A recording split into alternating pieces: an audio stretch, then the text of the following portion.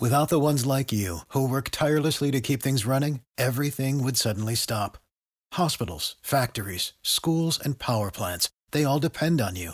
No matter the weather, emergency, or time of day, you're the ones who get it done. At Grainger, we're here for you with professional-grade industrial supplies. Count on real-time product availability and fast delivery. Call, click Grainger.com, or just stop by. Grainger, for the ones who get it done. Our coverage of You Decide 2024 is presented by Big Fish Roofing. They're the roofers you can trust. Big Fish Roofing. 8:41, live to Washington, Fox's Jared Halpern, as President Biden now says he's considering more sanctions against Moscow after the death of opposition leader Alexie Navalny. What are we looking at, Jared, in terms of potential sanctions? How far might they go?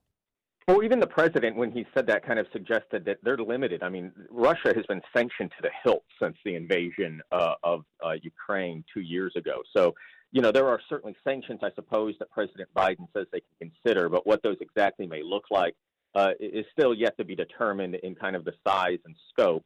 The bigger issue for President Biden is trying to get this aid package that cleared the Senate with 70 votes through the United States House. The trouble, of course, is both the House and Senate are now gone until February 28th. He said that it was shocking to him that Republicans would walk away from the threat of Russia, would walk away from American commitments, and walk away from NATO. So that's really, I think, where you're going to see the president try and apply pressure here, particularly in the aftermath of the death of Alexie Navalny. Are there signs that Biden is using the power of the bully pulpit as the Congress is gone to kind of take over the message, with Congress not back until Feb 28?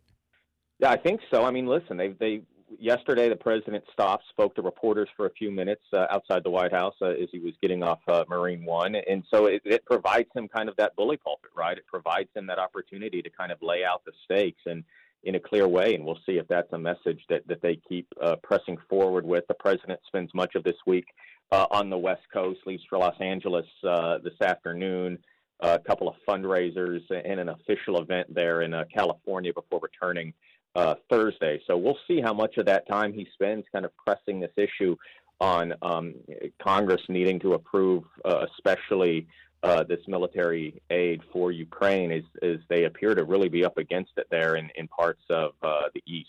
You Decide 2024, as you just mentioned, Biden out west. Republican presidential candidate Nikki Haley set to update the state of the presidential race in her home state of South Carolina. What's expected out of this just days before the GOP primary there? There's no indication that this is anything other than her just trying to reset how she sees the stakes of this race, obviously the importance of South Carolina.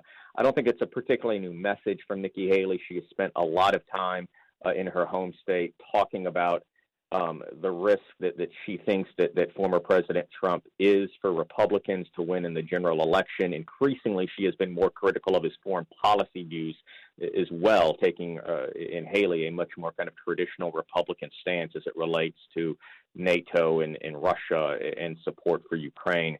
I am interested to see how much of this speech this afternoon maybe talks about post-South Carolina. In other words, does she kind of talk about South Carolina in a make-or-break fashion, or is she kind of pressing ahead and looking forward to these Super Tuesday states then a few days later and seeing how long she can kind of sustain and stay in this race, even if she, does not have the type of success Saturday night in South Carolina as she would like to have. Obviously, we'll be updating the march towards South Carolina throughout the rest of this week. Coverage of You Decide 2024 continues. Fox News Town Hall is tonight with former President Trump. During a town hall Sunday in South Carolina, Haley was asked by an audience member about a possible pardon for former President Trump. I believe in the best interest of bringing the country together, I would pardon Donald Trump, because I think it's important for the country to move on. Saying she would make the move so Americans can, in her words, leave the negativity behind. Continuing coverage of You Decide 2024 every morning on Jacksonville's Morning News, brought to you by Big Fish Roofing, the roofers you can trust.